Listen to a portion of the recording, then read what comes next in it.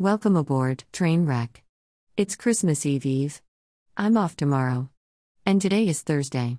So, why not take another trip in the Throwback Machine? If this is your first time here, welcome aboard, Trainwreck. Glad to have you here. If this isn't your first time here, I'm still glad to have you. Please like, comment, share, and subscribe. My goal is to have 500 subscribers by the end of the year. I think we can make that happen. Make a one-time donation. Your contribution is appreciated. Donate. Make a monthly donation. Your contribution is appreciated. Donate monthly. Make a yearly donation.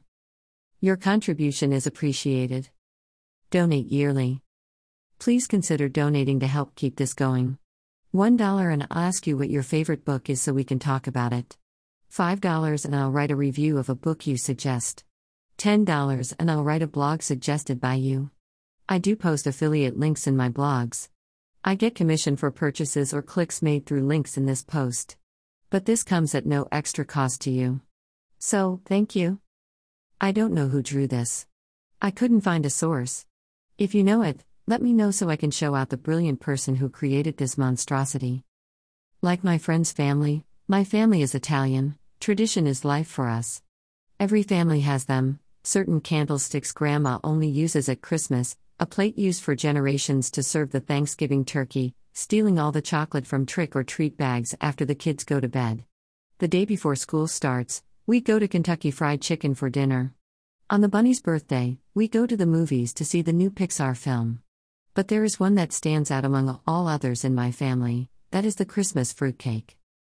Back in the early turn of the century, a young Italian woman was on her way to America.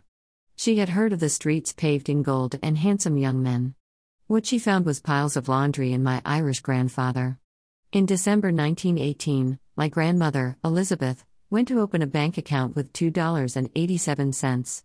As part of the bank's new account promotion, my grandmother received a fruitcake in a tin. Who even eats this? I'm a fan of gifts. I sign my fair share of credit card applications just for the free shirts, hats, frisbees, coffee mugs, pens, towels, bobblehead dolls of various sports players, and even a free pizza. It's genetic. Our family motto is, if it's free it's for me. But even I'm confused about why they gave out a fruitcake. My grandmother, not wanting to appear ungrateful, took the tinned, baked monstrosity home. This was no easy feat. It weighed as much as Santa, his reindeer, and his sleigh filled with toys, all packed into an 8x13-inch tin. Using a pulley hanging from the dining room light, Grandma hoisted the cake onto the table, where she tried to figure out what it was. She had to work fast, the table was moaning and cracking under the weight. She opened the tin, poked at it, and looked at it under a magnifying glass. The ingredients were unrecognizable as anything edible. She poked at it again. It absorbed the pen and its weight increased exponentially. She slammed the lid back on and decided the fruitcake was far too dangerous to just throw it out in the trash. Who knows what terrors it would unleash on the city.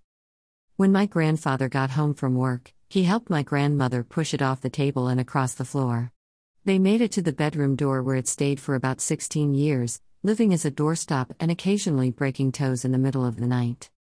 Over the course of the years, my great-grandparents had 3 children, Joseph, Diane, and my father's mother, Florence. As they grew up in that apartment, they often tried to guess what the tin in front of their parents' room was. They made dares on summer days to open it. The growling from the tin defended the cake from prowling eyes. Attempts to move the box were futile. Joey pulled a groin muscle that prevented him from pursuing a professional sports career. He went into insurance sales instead. The kids grew up and started their own lives with their own families. But the fruitcake remained. Until one year at Christmas dinner, Florence's children, my aunts, uncles, and father came up with an idea. Every year, they would all put their names in a hat. They would draw a name from the hat and that person would become the keeper of the fruitcake for a year. My great-grandfather, Joseph, loved this thought. He may go to the bathroom in the middle of the night without having to splint his toes for 2 weeks after. It took a full year to ensure the proper safety precautions were in place. The unlucky family member had to figure out how to get it home. Then they needed to ensure the fruitcake would not escape. Some bought fireproof safes. Others bought heavy-duty chains and locks. My father, having worked for the Department of Defense, had access to retinal scanning and cryogenic theft detractors. He made sure he even had motion-activated alarms that would give you 2 minutes to deactivate or it would explode by lighting the oxygen in the air on fire. Soon, the time of the choosing was upon them. Everyone gathered at Florence's house. The Fruitcake stayed outside with guards around it. Al the Snitch, Jeff the Menace, and Senecio the Rat kept watch while the family waited for the right time. Every Christmas Eve, my grandfather Peter goes to midnight mass. At this stage in his life, he could steal the priest's clothes, give mass in Latin, and not need 3x5 cards to keep track of what he's saying. At my grandmother's house, we waited and waited and waited. It was the most agonizing thing ever. Not just because of the fruitcake terror waiting for its new home. No. Because to be pure as the driven snow for the birth of the baby Jesus, we fast. All Christmas Eve. Not one candy cane, Hershey Kiss, or clam. Yes, I said clam. Because not only can we not eat all Christmas Eve, but waiting for my grandfather's return from church at 1 a.m. Christmas Day is the Feast of the Seven Fishes. Clams, mussels, octopus, squid, shrimp, eel, and anchovies in various forms of fried, seared, baked, broiled, grilled, roasted and smothered and covered in sauce. When finally my grandfather returned from church, all names went in a flyer's cap. My Uncle Keith got caught trying to cheat by writing my father's name instead of his own. So my grandmother put his name in twice as punishment. The family held a collective breath as the first victim was chosen. I was only 5 at the time, so I was the most trusted. I put my chubby hand in the hat and pulled out a name that made the family laugh for years. Florence, aka my father's mother, aka my grandmother. My aunts yelled out the kitchen window to the guards to bring in the fruitcake. They used an engine hoist to transport the abomination to the place set forth by my grandmother. In the basement, there was a closet.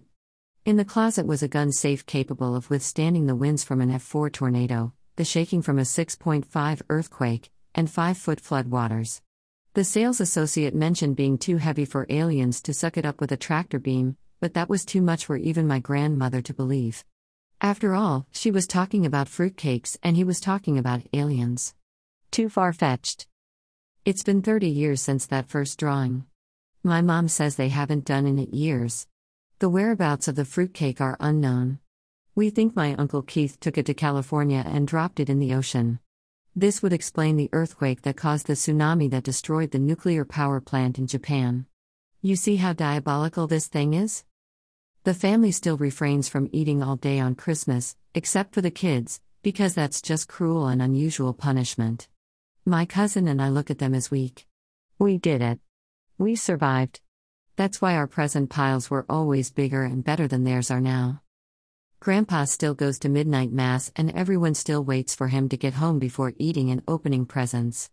The Feast of the Seven Fishes is still laid out on the table next to the spice drops, walnuts, and pizzelles made with great-grandma's cast iron, imported from Italy pizzelle maker using her recipe that has just a touch too much anisette.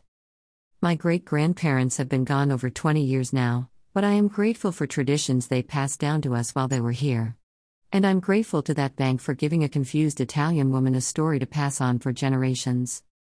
And to you, demonic fruitcake, wherever you may be, I am grateful for you as well. Because no one believes this story where I live now in Jomo. So they will never know it was my family that did our best to protect the earth from you and your wave of destruction. Wherever you rest now, fruitcake, I wish for you a silent night and peace on earth. And thank you for giving my family this tradition. For you and for this tradition, I am grateful. This content contains affiliate links. When you buy through these links, I may earn an affiliate commission. Again, if you like what I post, please like, comment, share, and subscribe. Please consider donating to help keep this going.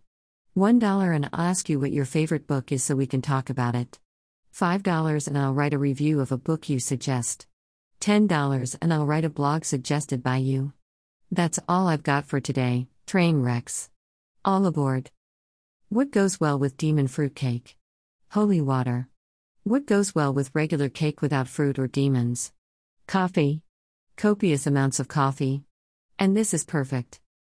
https://api.shopstyle.com/action/API visit retailer?